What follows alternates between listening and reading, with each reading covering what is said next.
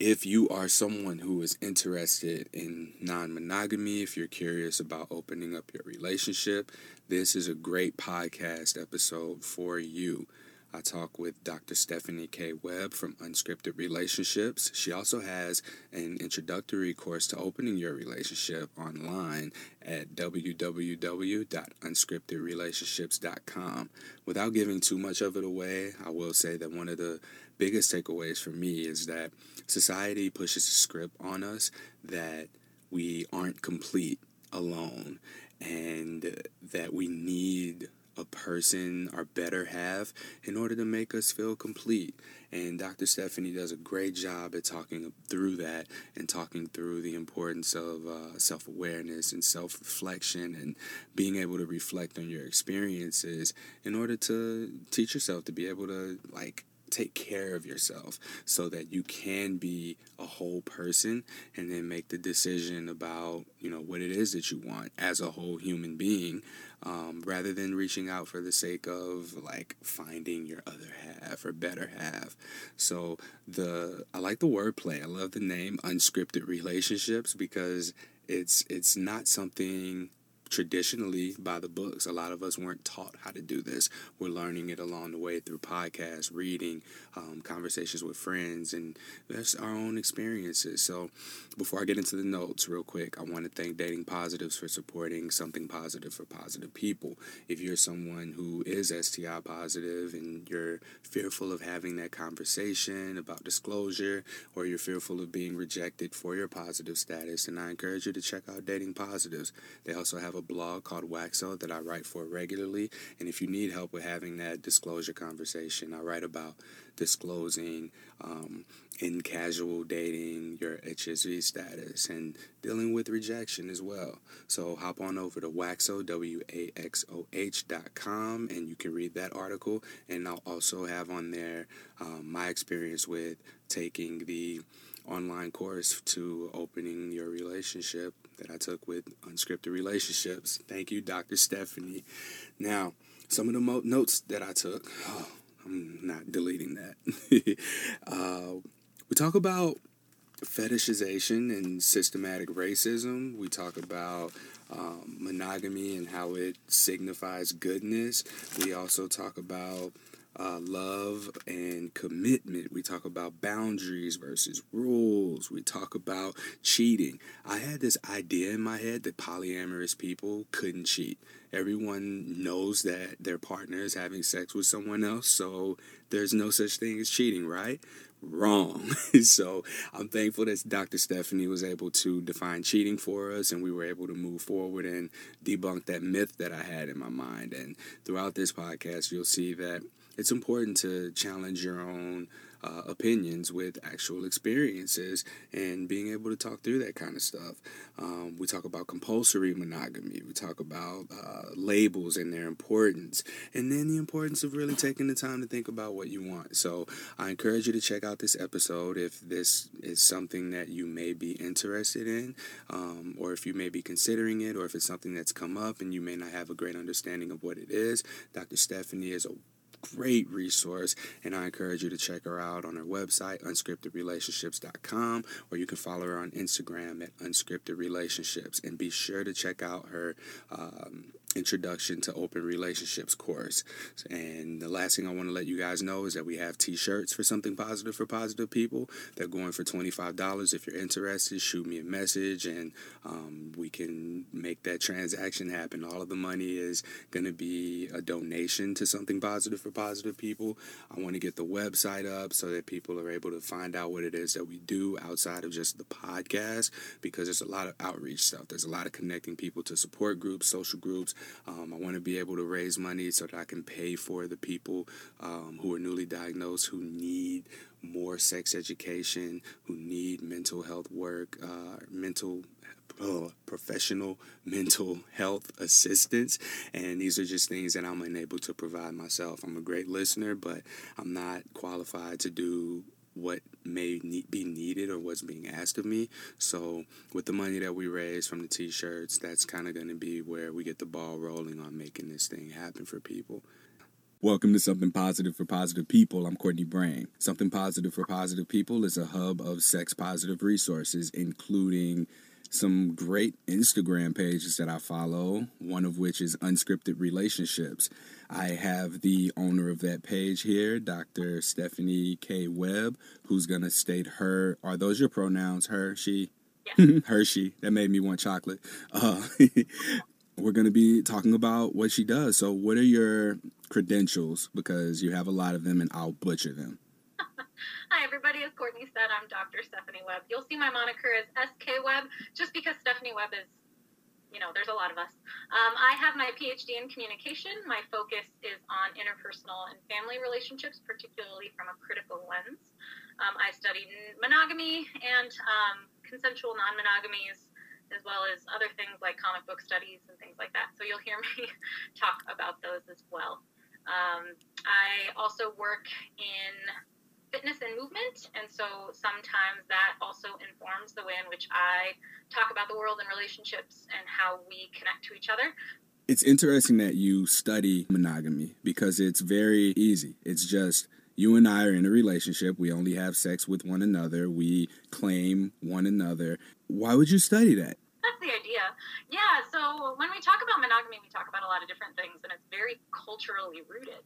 And so that's part of why I decided to look at it. I went into grad school actually with the intention of studying polyamory specifically because there wasn't a lot of people doing this when I started doing it. There were very few researchers. Eli Sheff was one of them. She's one of the biggest ones who studies polyamorous families, particularly children. Christian Pless is another one. He's a British researcher.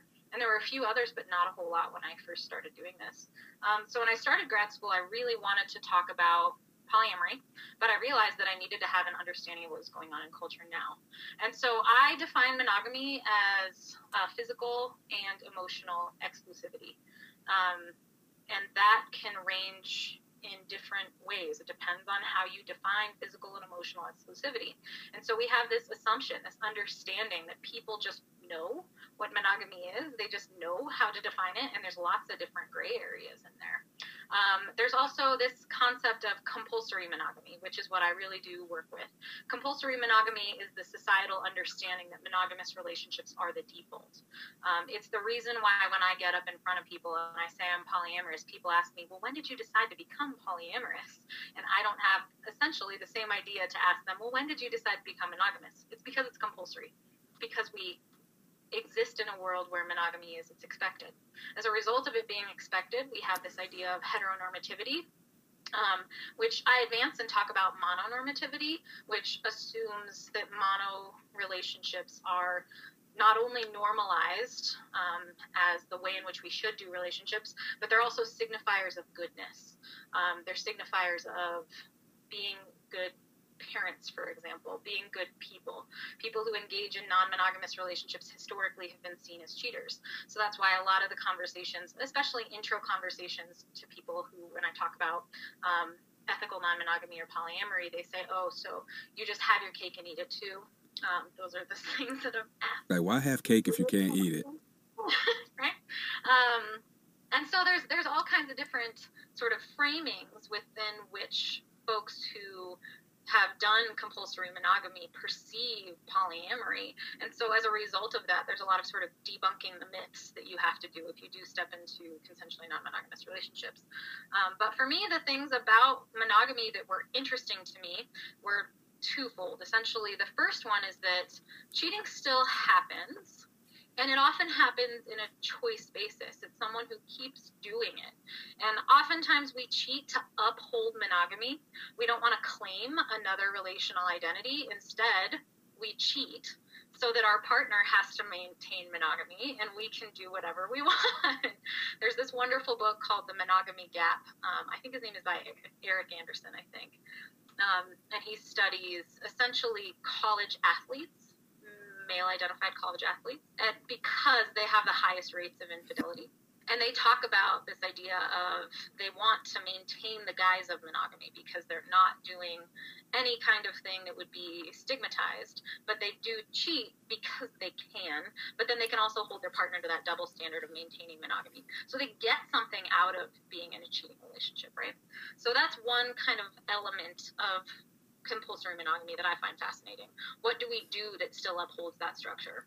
And then the secondary tier of that is within the research, we also, most interpersonal relationship research, whether it be from psychology, sociology, or communication, presupposes that monogamy exists. So when you look at measures on relationships that ask about marital life, have you cheated, all this kind of stuff, you don't see questions that make it seem as though consensual non-monogamy is actually a feasible thing. So you'll see, are you married? Have you had extramarital sex? Well, both of these things could be true, but it might not be cheating if the partner has an agreement with their spouse, essentially, that they can have extramarital sex. And so there's a lot of measures that are just outdated that basically fold in this idea of compulsory monogamy that I think skew a lot of the research that we've had about cheating as well. So when it comes down to it, that's one of the reasons why I looked at monogamy, understanding the cultural implications, understanding how it impacts research, understanding how it impacts our behavior, and then how that all informs why there is a larger movement towards different types of non-monogamies, because there's a bunch of them. Yeah. What are some of the non-monogamous, what do we call them, categories, hierarchies, or what would we label those? I think it's important to talk about, like, cheating is technically non-monogamy. So I usually qualify it by saying consensual non-monogamy or ethical non-monogamy. To me, that's kind of an umbrella term that can also be open relationships. Is another way. If you think about non-monogamy as kind of a spectrum, you could put relational anarchists on one side, where all relationships are created based on the people and what they want and what they desire. There's not a lot of cultural framework that informs what those relationships look like. And all the way on the other side, it might be like closed swap swingers, where they only swing with a certain group of people, right? So you can see this idea of what's being sort of navigated here is both the ethical sexual relationships, but also ethical, emotional sort of connections, and how do you guide that? So in between swinging, you also have what Dan Savage has coined as monogamish, which is like, sometimes we invite a third in, or maybe we have an area code rule where people can sort of play with sexual behavior outside of a certain area code or in other area codes. You then have things like polyamory, which is multiple loves, the intention for having multiple committed long-term emotional and sexual connections and relationships, which of course you might have some others in there, right? And then it sort of hedges more and more towards that relational anarchy. You mentioned rules earlier, like having the area code rule or inviting a third rule. Are those rules helpful? If there's non-monogamous folks that are listening here, they're probably aware that there's all kinds of stinks out there about whether or not rules are acceptable, or should they be boundaries, or should they be called something different. I coach people, and when it comes down to it, in my opinion, if your relationship benefits from hardline rules, set those damn rules and uphold those boundaries. A lot of people just talk about these nuances and say, like, I don't want to be held down by rules. I don't want to be governed by rules. My relationship shouldn't have rules. I want to call them something different so that they feel better. That's fine. If that's also for you, like, cool, I get that. But when it comes down to it, different things work for different people, and sometimes you need rules. Boundaries are a little bit different. Boundaries are often sort of the space in which you're able to uphold your own self-care and self-love in relationship with other people, whereas with a rule, it's kind of governing what happens outside of that relationship, if that distinction makes sense. So boundaries can be seen within the relationship. Rules tend to be what happens outside of that relationship. Does that make sense? Yeah, that does make sense. To me, at least, it seems to be a lot more focused on what's happening with non-monogamy. Like, it's just the alternative to monogamy. Whereas in looking at monogamous relationships and polyamorous, non-monogamous relationships, there are things that can be learned from both, but I don't see a lot of attention being brought to where there's that overlap or connecting piece. Yeah, so I focus on communication at large, and I think that everyone, regardless of their relationship type, needs to learn communication skills. And these basic communication skills are things like listening. What are boundaries? What is privacy? How do you talk about things without imposing, how do I want to say this? Oftentimes we speak from a place of something that's not necessarily true, but it's stories that we're telling ourselves. Brené Brown is a researcher who studies shame, and she's really brought this to the fore lately. And she likes to frame things in the way of like, the story that I'm telling myself is this. And that can be really an inviting way to open conversations. If you're a fan of nonviolent conversations, it's framing it as I instead of you. There's lots of different tools that you can use that sort of makes complicated conversations more inviting. So we talk about negotiation, we talk about bargaining, we talk about all kinds of different stuff. And so when it comes down to it, I think that we frame it in certain types of relationships because those relationship types really need that kind of communication. Any resource that you'll find on polyamory or non-monogamy says communication is the biggest thing, right? And the thing that I always found ironic about it is these are people who don't study communication who are yelling about how communication needs to happen. And that's why I went into communication, because I was like, okay, let's see, let's check this out. And the more that I did it, the more that I 100% agree with it. But when it comes down to it, like, therapists aren't trained in communication necessarily. They're trained in what happens in your head, which is a certain kind of communication, sure. But there is sort of a difference there. So when it comes down to it, I think that functionally, compulsory monogamy limits what we say to each other because we have cultural expectations about what that is. So when you say to someone, I want to be in a monogamous relationship, you're not necessarily defining what monogamy means to you and your boundaries around that, what creates certain feelings, what creates feelings of love. Like, we don't talk about that shit because we're told how to do it. There are scripts for those things. When you start to deviate from that point of compulsory monogamy into just an intentional monogamous relationship or other types of open relationships, you start realizing, like, holy crap, I don't know what love means. What does love mean when my partner tells me that? How does them saying I love you at different points, how does that make that change? And how does defining things actually matter? And so when it comes down to it, learning across the board is important, not only based on the relationship type, but based on the cultural fissures that we experience in communication at large. And this is one thing that, especially if you have any non-monogamous audiences that are out there, there's also, in addition to like arguments about whether or not you have rules or boundaries, there's also lots of arguments over like, well, how many different labels do we need for different terms and shit like that? And the more labels we have, the better we're able to articulate ourselves, the better we're able to actually have conversations with people who understand what we mean. The more we're able to define what we're talking about, the greater ease we find in communication. So I find myself getting really frustrated when people are like, well, I don't want the labels. That's telling me that you are intentionally trying to be misunderstood. Use the labels, even if those labels are definitions, to help people understand where you're coming from, because they'll never learn through osmosis. Like, I will never just be able to like avatar you and understand what's happening in your head and body, right?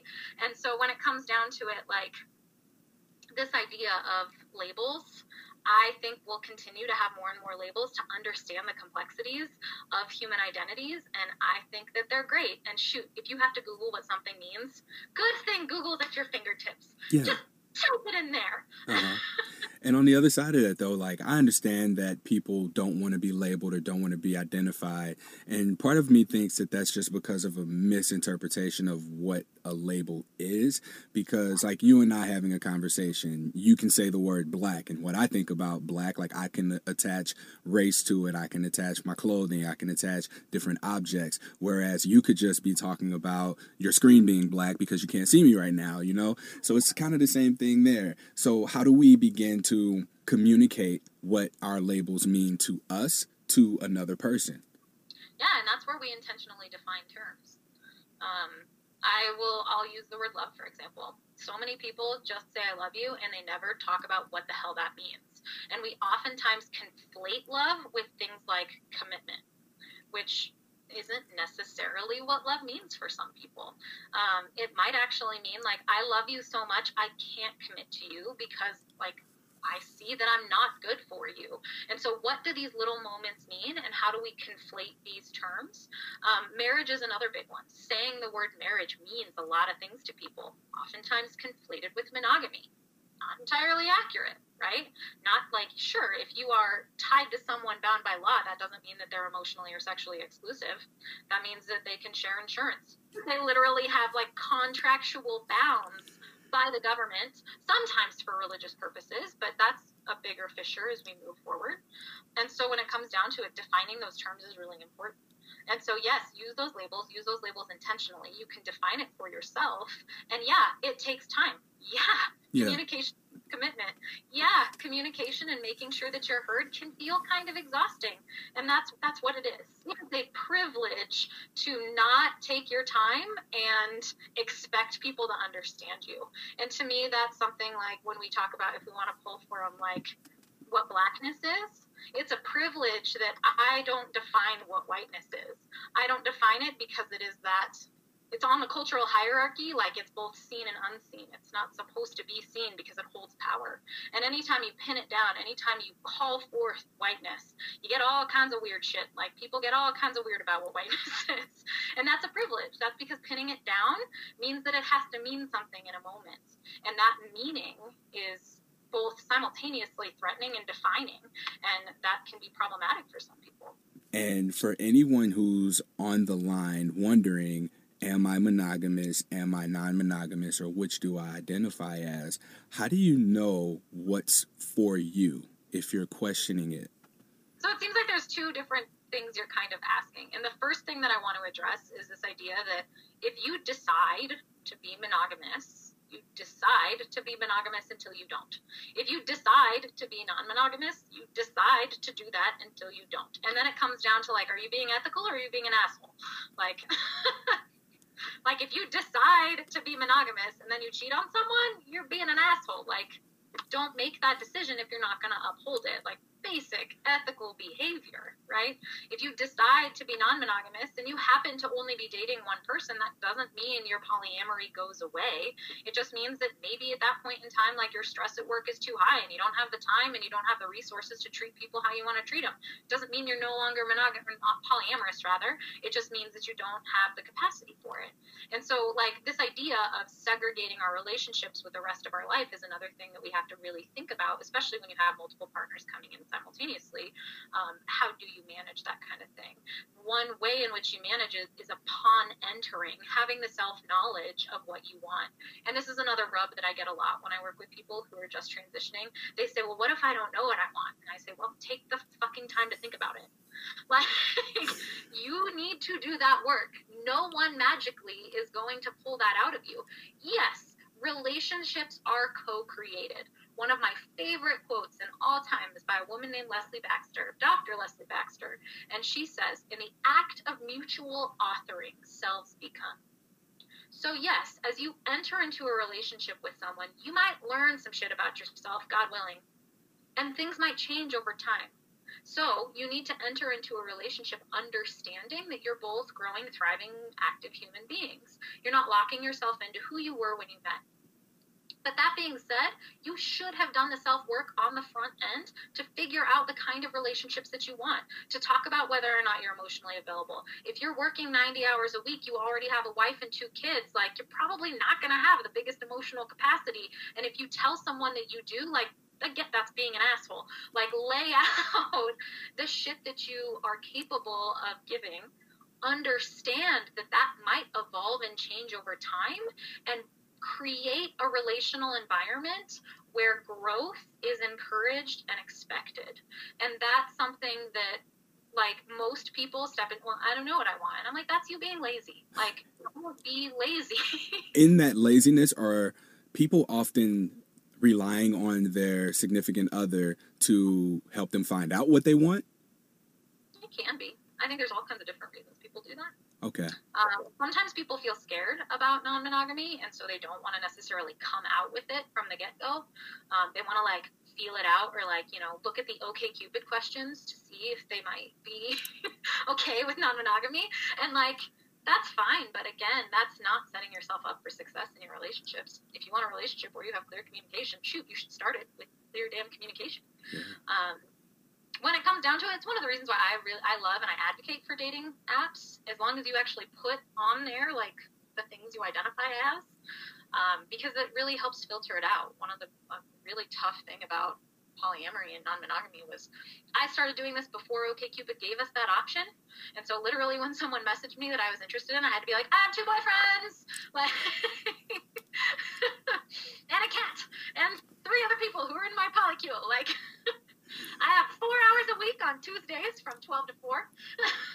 People would be like, who is this woman? And I'd be like, yeah. That organization there, you really do have to know yourself. You have to know what you can handle, what you can be involved with. And a lot of us just haven't gotten there yet. If we are there, there's so many people who struggle with finding people who are there. People's a crapshoot of like online timing, of who you're open to and attracted to. Like, sometimes shit works, sometimes it doesn't. Sometimes you adjust because you meet someone who does affect you, because most of the time people surprise us. Like, that's sort of the beauty of relating, is that these things happen.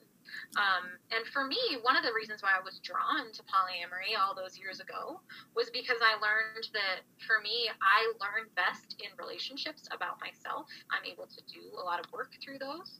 And when I meet someone who I connect to, I want that relationship to be able to evolve organically. And as a result of that, like, I'm rarely like dating. I'm rarely putting myself out there on the dating field. I have my significant others, and that's enough. It's when I wind up meeting someone, I'm like, shit, do they work? Does that experience make sense? How can it make sense? And does it work for them as well? And sometimes it does, and sometimes it doesn't. And sometimes it's someone who lives 2 blocks away from me. Sometimes it's someone who lives across the world, and you're just like, shit. Yeah. Like, can I honor what this connection means? And can it be something that's beneficial for both people? And can you get through that kind of shitty stuff and figure out, like, what that means and make something happen with it? And to me, that's the beauty of it, is that I call myself polyamorous. I sort of teeter in a little bit of relational anarchy, but there is a lot of structure to what I do. And to me, relational anarchy is very politically tied. By using the word anarchy, it is very politically tied, and I just, to be perfectly honest, I just don't know enough about it. And so I don't feel super comfortable using that term all the time because of my own ignorance, basically. So when it comes down to it, it's like, people do things for different reasons. People will meet for different reasons. And what you do know about yourself in that moment is important, so that relationship is ongoing. Yeah. And the other skills that you can learn, like, get a fucking bullet journal and schedule things. Like, share it with your partner, make it happen. There are skill sets that you can use, but then there's other things where it's intuitive and you just have to go with it. Bear with me as I do this, and you can see, I don't know if you can still see me or not, but I have my hands out. In one hand, there's monogamy, and the other hand, there's non-monogamy, okay? You really want this to be a binary, don't you? No, yeah, and I hate that I have to do that, but it helps me with the labels and the definitions. I'm here for it. I'm listening. If you are a non-monogamous person and you're in a relationship and your partner catches you texting, communicating with, or providing extensive emotional support to someone that they perceive as a threat over time, you know, it's like something that continues to happen, could that be defined as cheating? And then, damn it, I can't get away from it. But then on the non-monogamous side, let's say you're polyamorous and you're doing the same thing, it doesn't mean you're in a relationship, right? Well, how do you define cheating? So, okay, I'm talking from my past experiences where I'm sure there are several monogamous people who could relate. If you're in a relationship with someone and their attention or time is now being redirected to another person that they feel threatened by for you as their significant other, then they could view that as cheating or violating the unspoken contract between, or code expectations between you both about your relationship, because now there is another person on the outside getting what belongs to them. So my question is, and I'm comparing these two, and in a poly relationship, let's just say that there's someone that you enjoy talking to, you enjoy whatever it is, the connection that you have, just because you speak with, interact with, or have exchanges with them on a regular basis, that doesn't mean you're in a relationship with that person, right? Yeah. So to me, it sounds like you're talking about two very separate things. The first one is jealousy, and the second one is cheating. So when you're talking about a threat, jealousy is between three people: you, your partner, and a perceived threat, right? That perceived threat might be a person, it might be a job that takes time away, it might be all kinds of different things, but it's figuring out whether or not that threat is real or perceived. Now, if that person really is taking time away from you, or if their job is taking time away, like, your jealousy little antennas that went off are actually right? Like, yes, your body has identified that your partner is allocating time that you want to someone else. Your jealousy is real. It's founded. Success. Listen to your body. Fantastic. But now it comes down to, like, okay, what do you do about that, right? Is it saying, like, you don't get to work anymore? Is it saying, like, don't allocate your attention to that person? In monogamous frameworks, it tends to be more that, like, drawing a line. Not all the time, by any means at all. But a lot of times, monogamous folks feel like they have the say on their partner's connections to other people. So they can say, like, I don't want you to talk to that person because I feel jealous and it's taking time away from me. Now, we're also talking about what cheating is defined as. And you also defined cheating as breaking the expectations within the relationship, right? So that's why it's two different things. We're talking about jealousy, feelings of jealousy, and then what cheating is. In monogamous relationships, if you are doing something that is outside of what the expectations are, say you, like, I don't know, send a boob shot, like, no, that's probably perceived as cheating by your partner, right? Because you're breaking the expectations that you're sexually sort of only seeing them, and certain parts of our bodies are only supposed to be reserved for that kind of relationship, right? Does cheating happen in non-monogamous relationships? If it's defined as breaking expectations, 100% yes. Yeah, like, if you are talking to your partner and they tell you, like, I'm not having sex with this person, but they go off and bang them, that's cheating, regardless of the relationship type. That is lying. That is being an asshole. That is unethical behavior. You cannot consent to what you don't know. And so if you're not being offered that information, that is cheating. Does jealousy also happen in non-monogamous relationships? 100% yes. Does, like, when my partner is sleeping with someone else and their new relationship energy is all, like, high and jazzed and they only want to have sex with them for a little while, because sometimes that happens in new relationships, and I'm like, but I want to have sex too. Like, yes, like, that threat is real. That threat is there. What do you then do with it? And here's sort of the distinction between, lots of times, and I'm going to specifically say compulsory monogamy versus non-monogamy, is that you are acknowledging that your partner can engage with other people. And so we have to turn what jealousy means a little bit. What, are you still getting your needs met, or are you just sad because your partner's sharing their body with someone else? And you've been trained that that's wrong and bad and it hurts. And it does. And what can you do to take care of yourself during that time? Once you get your needs met, once you acknowledge your needs are met, like, can you then self-soothe? Ask your partner to help soothe.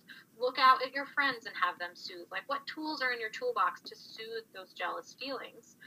Because jealousy is just an emotion like anything else. Like, you don't just magically get rid of it because you decide that you want to bang multiple people simultaneously. Like, it's just, how do you deal with it? And in compulsory monogamy, we're trained that jealousy either shouldn't happen at all, or it's indicative of care. And so it's not like, let's have a tool that you then engage with. But lots of times people who are in compulsory monogamous relationships don't like that, so they then seek out the toolbox. So that's another thing that we can talk about like monogamy, compulsory monogamy. Once you step into intentional monogamy, we can start working through some of this shit, some of this training that we have, and give ourselves better skill sets to communicate about what we're feeling.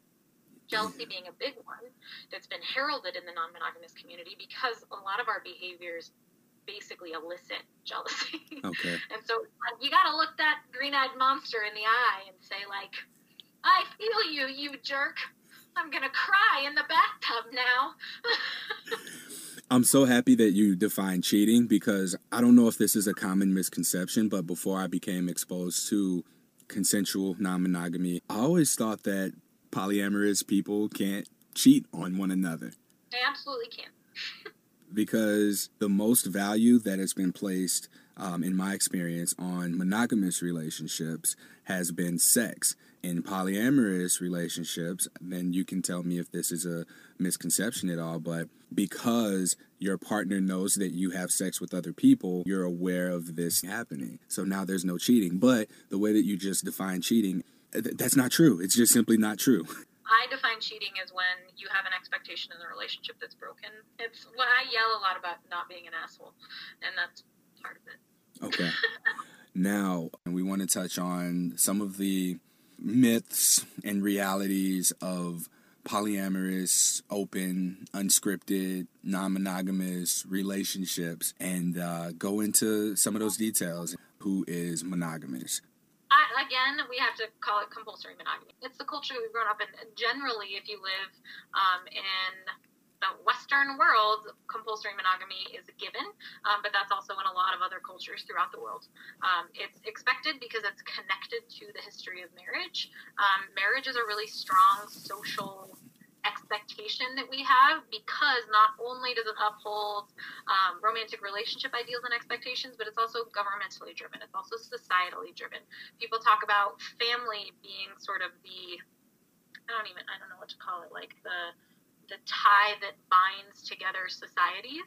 And so when you start like deconstructing the family, that's when people talk about like the fabric of America is falling apart. And it's like, all right, okay, if that's what you believe, cool.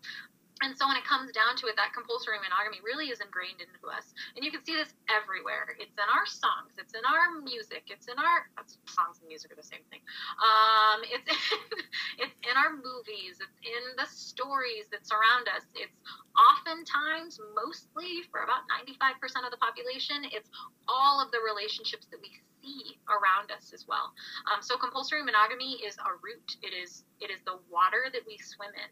And it's not until you start sort of dissecting the water, trying to see it, all that kind of stuff, that you start to lean into sort of other options that become available. Yeah. Okay. Now for the big question. Drum roll, please. Who's non-monogamous? Well, that's a big question, because it depends on, again, how you're defining what non-monogamy is and different... Let me ask you this the way that I want to ask it, but I want to be politically correct. I always thought that hippies and old rich white people were in open relationships. Okay. So typically hippies and old white people are more attached to the swinging side of things. Swingers typically are associated with that demographic, that like 1970s free love, but now it's 2019. What happened to those people? Like, that's sort of what it's rooted in, and oftentimes that's attached to swinging. Swinging is typically, again, there are some folks who deviate from this definition. So if you ever meet someone who says, I'm a swinger, like, ask them, what does that mean to you? Typically it means that they have sex outside of their relationship, and oftentimes there's not like deep romantic bonds. They might have a friendship with these people that they engage with, but they don't intend to have like ongoing romantic relationships with them. It's more about sexual engagement, sexual fulfillment, and that kind of stuff. When it comes down to it, interestingly enough, in a book that's called The Lifestyle, I can't remember who it's by, but he presupposes actually that swinging came about during World War I, when troops thought that they wouldn't be coming home from the war. And so before they went out, they would essentially bond by a bunch of different couples having sex together, so that they would ensure that their wives who were left back here would be taken care of when they died, basically. That's what there's some interesting sort of historical arguments around that, but they also presuppose a lot of times that folks who are swingers are like super liberal, real democratic. That's sort of what the idea is, but interestingly enough, it actually tends to skew more politically conservatively. And you find these little populations, these little pockets of swingers that are actually really conservative, and they all tend to be that way because they're protecting each other's identities. It's not something that they're out about, for example. As that has changed over the years, like that's very much evolved. The swinging community is broad and diverse now. However, there are lots of different ways in which that sort of community is still governed and policed by not only who is let in, but also the language that surrounds it and all that kind of stuff. So swingers aside, the other interesting thing is thinking about polyamorous folks. Before we go to the next level, on swingers, you said something interesting. You said that they want to protect their identities. So people having their identities protected, are we talking about people who are typically in the media or in the public eye who don't want to be seen as something outside of what they're expected to be? Oh, yeah. Sexually deviant doctors, lawyers, like anything that might discredit their profession, anything like if their family found out, if they're wildly and deeply Christian, like all these things that direct us to, for a lot of people, we stand on the foundation of monogamy for goodness, for professionalism, for all kinds of different things. Like monogamy has meaning. And so when you start to deviate from that, like imagine if you were a pediatrician who's a swinger and it comes out to all of the people who you are practicing with or for that you're a swinger. Like some people might be like, damn right, high five, you're a great pediatrician. Lots of other times like that would come with like the crumbling of their reputation. And so when it comes down to it, like the protection of those things is really important. But as we sort of look at what sexual deviants are and all that kind of stuff and start to break apart those ideas, some of that is shifting. But it's still like deeply stigmatized. When it comes down to it, non-monogamy at large is not legally protected. You can be fired for coming out as any kind of non-monogamous, unless you're cheating, which is kind of funny, or, you know, you're a white man, in which case you can kind of do whatever you want. But that's neither here nor there. So when it comes down to it, like there's lots of different things that influence that, basically, that need to be protected. And then the next thing you were going to go into was you went from swingers to polyamorous. Is that where you were going? Okay. Well, polyamory is kind of a fun subset of non-monogamy because it has started to be identified, and as a result of being identified, it can be studied, it can be quantified, it can be identified. You can actually, as a researcher, make a call and say, like, hey, I'm looking for poly folks. Do you define yourself as poly? Great, come be a participant, right? Get your $20 Amazon gift card. So when it comes down to it, the research now highly skews the polyamorous population to be upper class, highly educated white folks. Usually in larger metropolises, larger urban areas. And the thing that I have found that's really interesting about this particular phenomenon is I don't actually believe that that is a real representation of what polyamory is.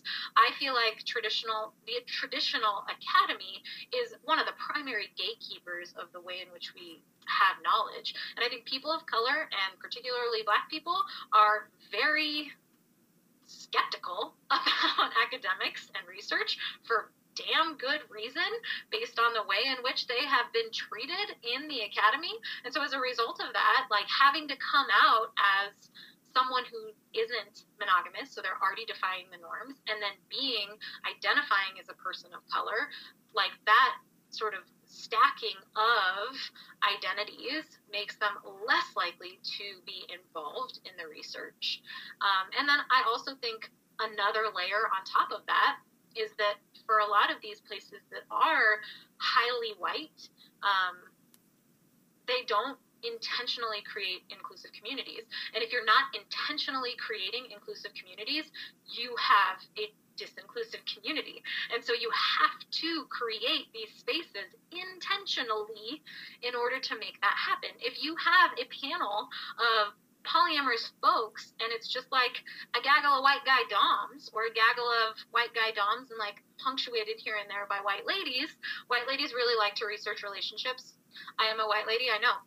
And so like we also kind of come to the fore as that.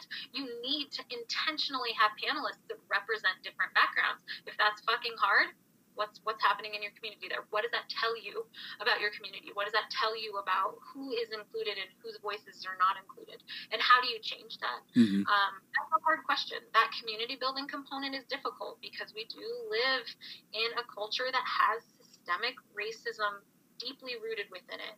And just to be honest, there's not a whole lot of, like, nah, that's a lie. White folks aren't necessarily doing their work to make those communities inclusive. And as a result of that, they're just saying, well, I invited them. I don't know why no one's coming. And it's like, I'm curious, though. This seems like it has two parts to it. It's a matter of not putting in enough effort to get people to want to come or feel safe coming.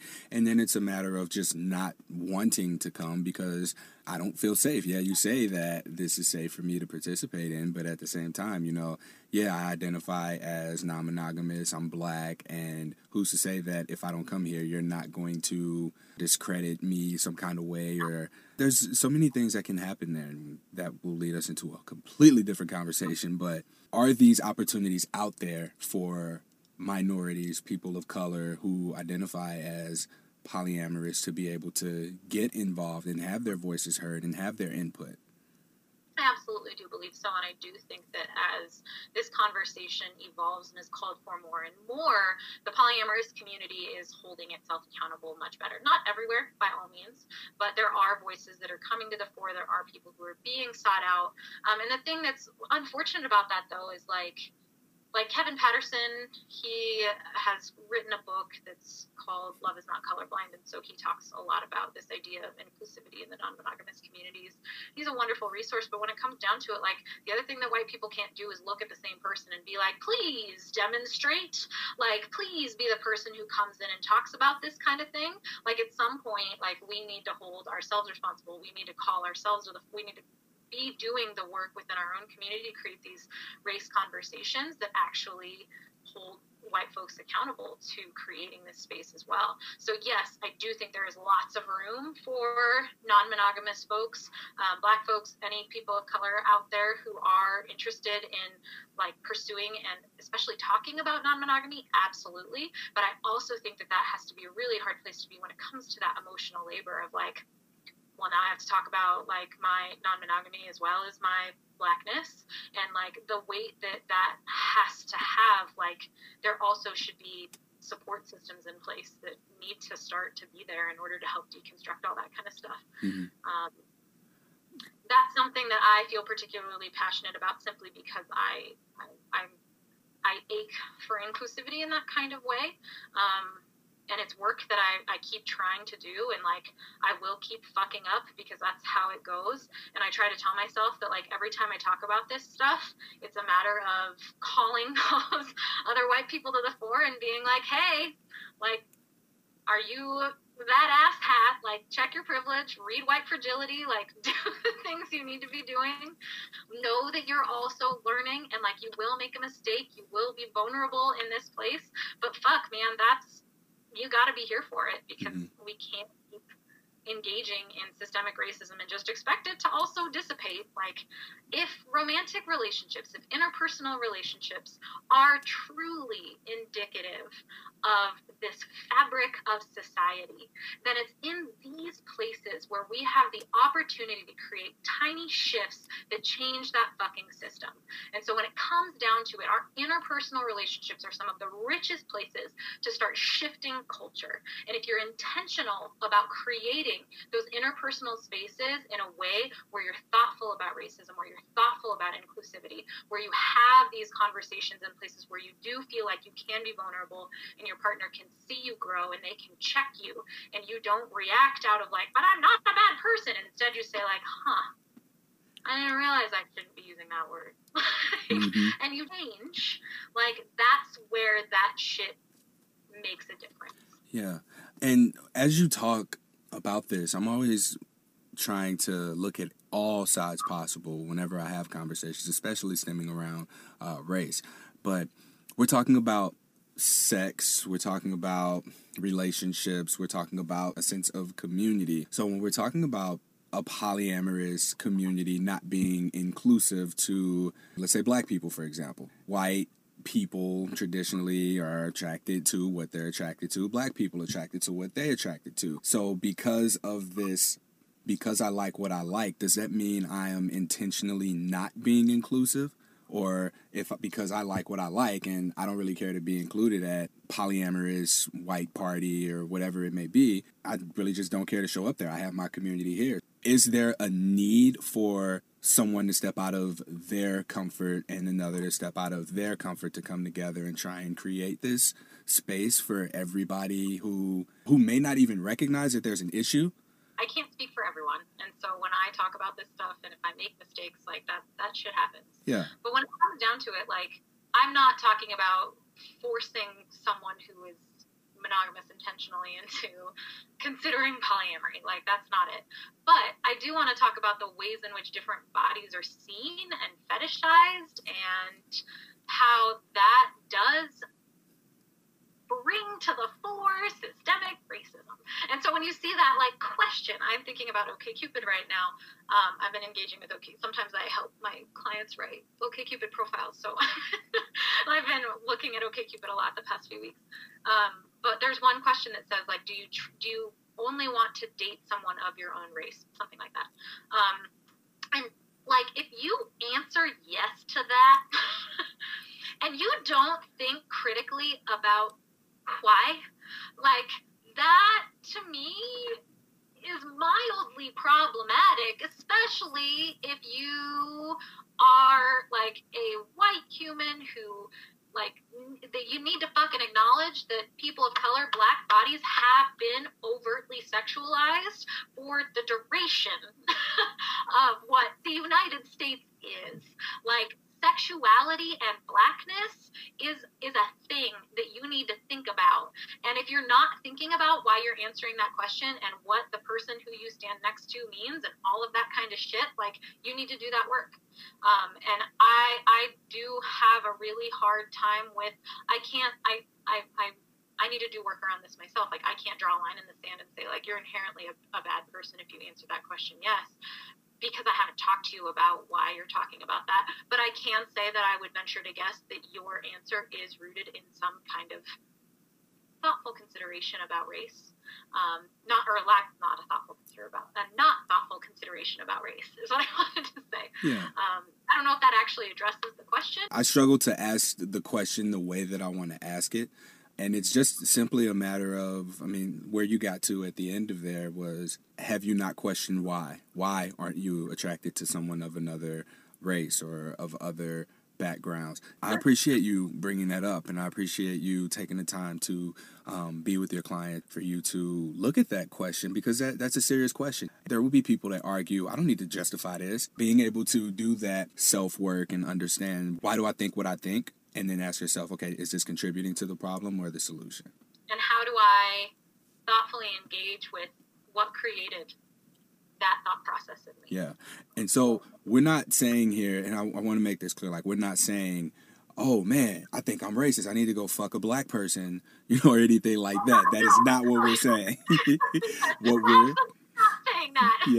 What we're saying is to challenge your reasoning for possibly contributing to the systematic racism.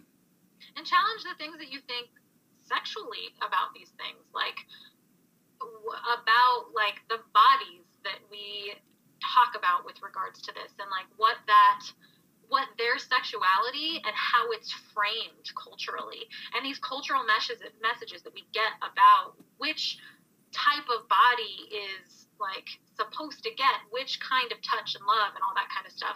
And this goes across race, it goes across age as well. Like, when we think about older people, like, they aren't supposed to be touched, right? When we think about ability, there is this idea, there's this stigma that folks who have a disability, they don't have sex, or they don't have sexual relationships. Like, there's all kinds of different ways we frame essentially bodies and what touch they're supposed to get, and as a result of the kind of touch they're supposed to get, the kind of relationships they're supposed to engage in. And then oftentimes we stand back and look at that like we're like a weird audience member, right? But then you get put in these situations where it's like, well, talk about what you want. Like, do you want, like, an able-bodied white human, and what does that mean?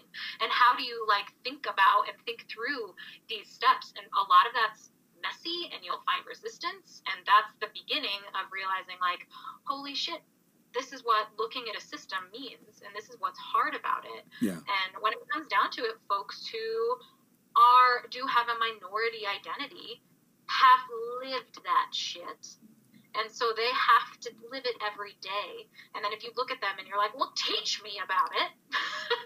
It's like, well, no, do the fucking work yourself. Like, you are stepping into your privilege when you say, like, teach me about these things. The other option you have is, teach me about these things and I will pay you generously with money. That is the other thing that you can do. Not just like, hey, do you have an ear? Like, no, like they are emotionally laboring to teach you something. And if you're not paying them or doing your own damn work by reading the wonderful works that have already been provided, like that's when it comes down to like thinking through these things. I just feel like I ranted and said you a lot. And I'm talking about the cultural you. Right? Yeah. No, we're on the same page there. And I think that media messages are a very heavy contributor to our perceptions on these things. Because I'll give you an example. Like, part of why I believed that old, rich, white women were the ones who were in some form of a polyamorous relationship would be because I'll find myself in places that sometimes I don't know how I got in. So like fundraising events, for example. I was at a fundraiser, and I told you this story already, but for the listeners, I was at a fundraiser a year and a half ago, 2 years ago. There were certain foods there. There were scallops, and at this particular fundraiser, they had the chef there, so they were always preparing more food. So there's one scallop left, and I take the scallop, and there's a woman who's to my right. I looked at her, and this is an older white woman, lots of jewelry, makeup, and all those kinds of things, like really huge breasts. I will not forget that. And so she looked at me. I was like, oh, shit, me just being a nice person. Like, here, you can have this one. I'll just wait for the next one. And she flirts with me and was like, oh, you're going to feed it to me? And I was like, oh, shit, is this what's happening right now?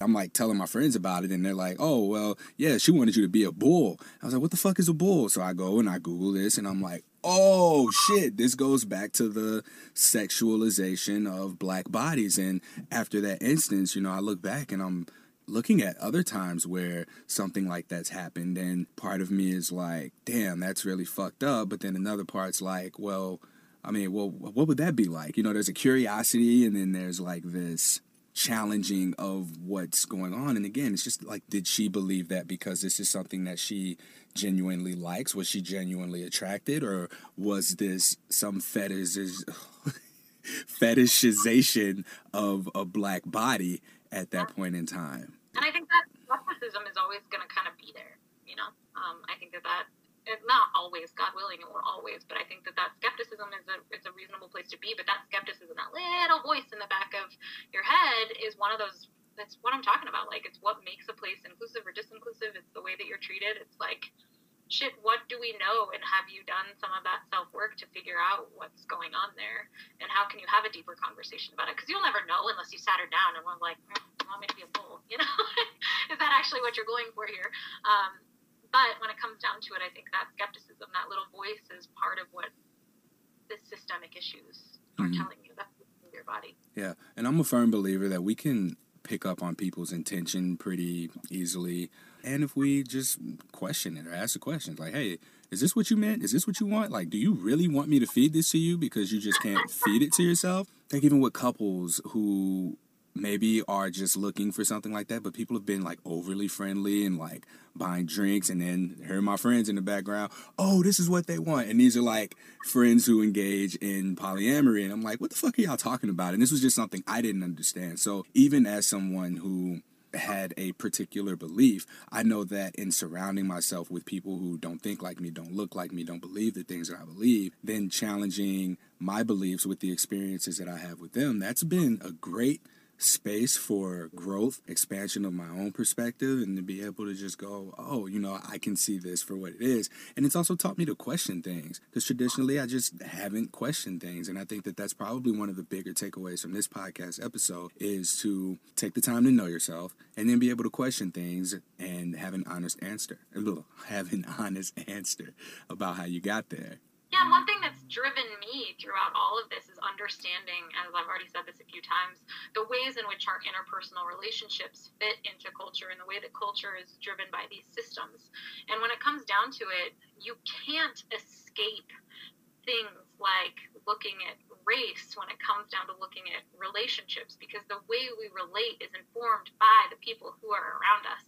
And so that's a big, huge part of that. And so when I have different ways in which I work with people, but I have these three sort of spheres that I look at as I work with people: cultural, interpersonal, and intrapersonal. So these are the sorts of things that I teach through, and looking through that cultural lens and understanding the way, like I've called it this before, the water that we swim in, it informs the interpersonal and it informs the intrapersonal. And so one way in which I look at this a lot, particularly with women, is looking at internalized misogyny and how we tell ourselves things like, I'm not like the other girls. And it's like, well, why aren't you like the other girls? Because we're taught that being a girl is a shitty thing.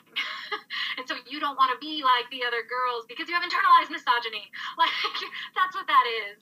And so when it comes down to it, looking and projecting ahead and thinking about race and thinking about the ways in which I can influence people to be better is to call in like the fucking white ladies who voted for Trump and be like, what are you doing?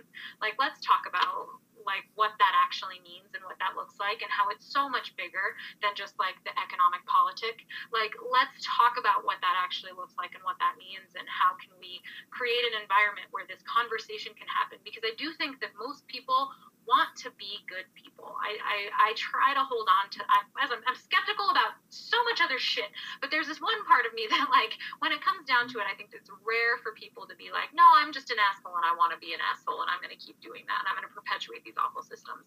And when it comes down to it, I think people want to be seen as good people, but I don't think that they have the scope to see things differently.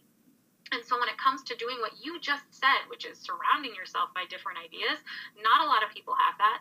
So when you have someone who does sort of look like them and does sort of present like them, and I do present as a very like respectable human. I have my doctorate. Like I intentionally sometimes talk at those levels so that I can sort of wrangle them in and be like, what the fuck? Like this is part of that sort of like, what can I do living in my white cis loosely I define myself more as pansexual now than heterosexual, but most of the time presenting that way. Like, what do these identities do for me, and how can I understand my privileges, but then also use this to talk about things that people might not find themselves comfortable with talking about, and then be like, hey, that's privilege too, and like tap at it, and and then also learn myself, and then keep moving that forward. Dr. Stephanie, I have 1,000,001 more questions to ask you that I want to talk about, but being respectful of your time and closing this out like at a great point where we're at right now, which I'm so grateful for. How can people get in touch with you? The best way to get in touch with me is on Instagram. My Instagram handle is Unscripted Relationships. You can also check out my website, which is unscriptedrelationships.com. I'm also writing a book that should be out this summer. The tentative goal time for it to drop is the middle of July, sometime in there. And that book right now, the running loose title is called Use Your Words. It's about how if we have experiences that are outside of the scripts, how you create a language about experiences that aren't already there.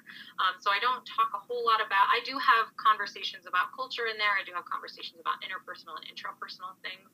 I do talk a little bit about some of the stuff that we talk about here, but it is more about literally the creation of language, the creation of labels, the creation of words. And that will be available on my website and via Instagram and via Amazon when it's ready, but it's not quite ready yet. So, wah wah. Thank you so much, Dr. Stephanie, for your time. Thank you so much. Thank you for your time and for chatting with me and all that jazz. If you like this episode, please like, rate, review, subscribe to, and share this podcast. It really helps us with growing, and it also allows for the podcast players to give us a little bit of promotion so that more people can easily find this podcast. If you like Dr. Stephanie, I encourage you to go and follow her on Instagram, Unscripted Relationships. And if you're interested in the introductory course to opening relationships, then check out her website, www.unscriptedrelationships.com, and sign up for that course. I thought it was great. I think it was very helpful for me, and I believe that it can help a lot of other people. Having access to like that hands-on format, like you're being coached and you have a workbook that challenges you to ask some very tough questions about this and see if this is for you and identify your intention, and overall just really help you get a little bit of a better connection with yourself. And I hope to have more guests like this. This was someone I follow on Instagram, shared a lot of stuff from her, and I found her that way. If you have any guest recommendations, please don't hesitate to reach out and let me know. I have no problem with contacting anyone who's a great fit for this podcast. Till next time, stay sex positive.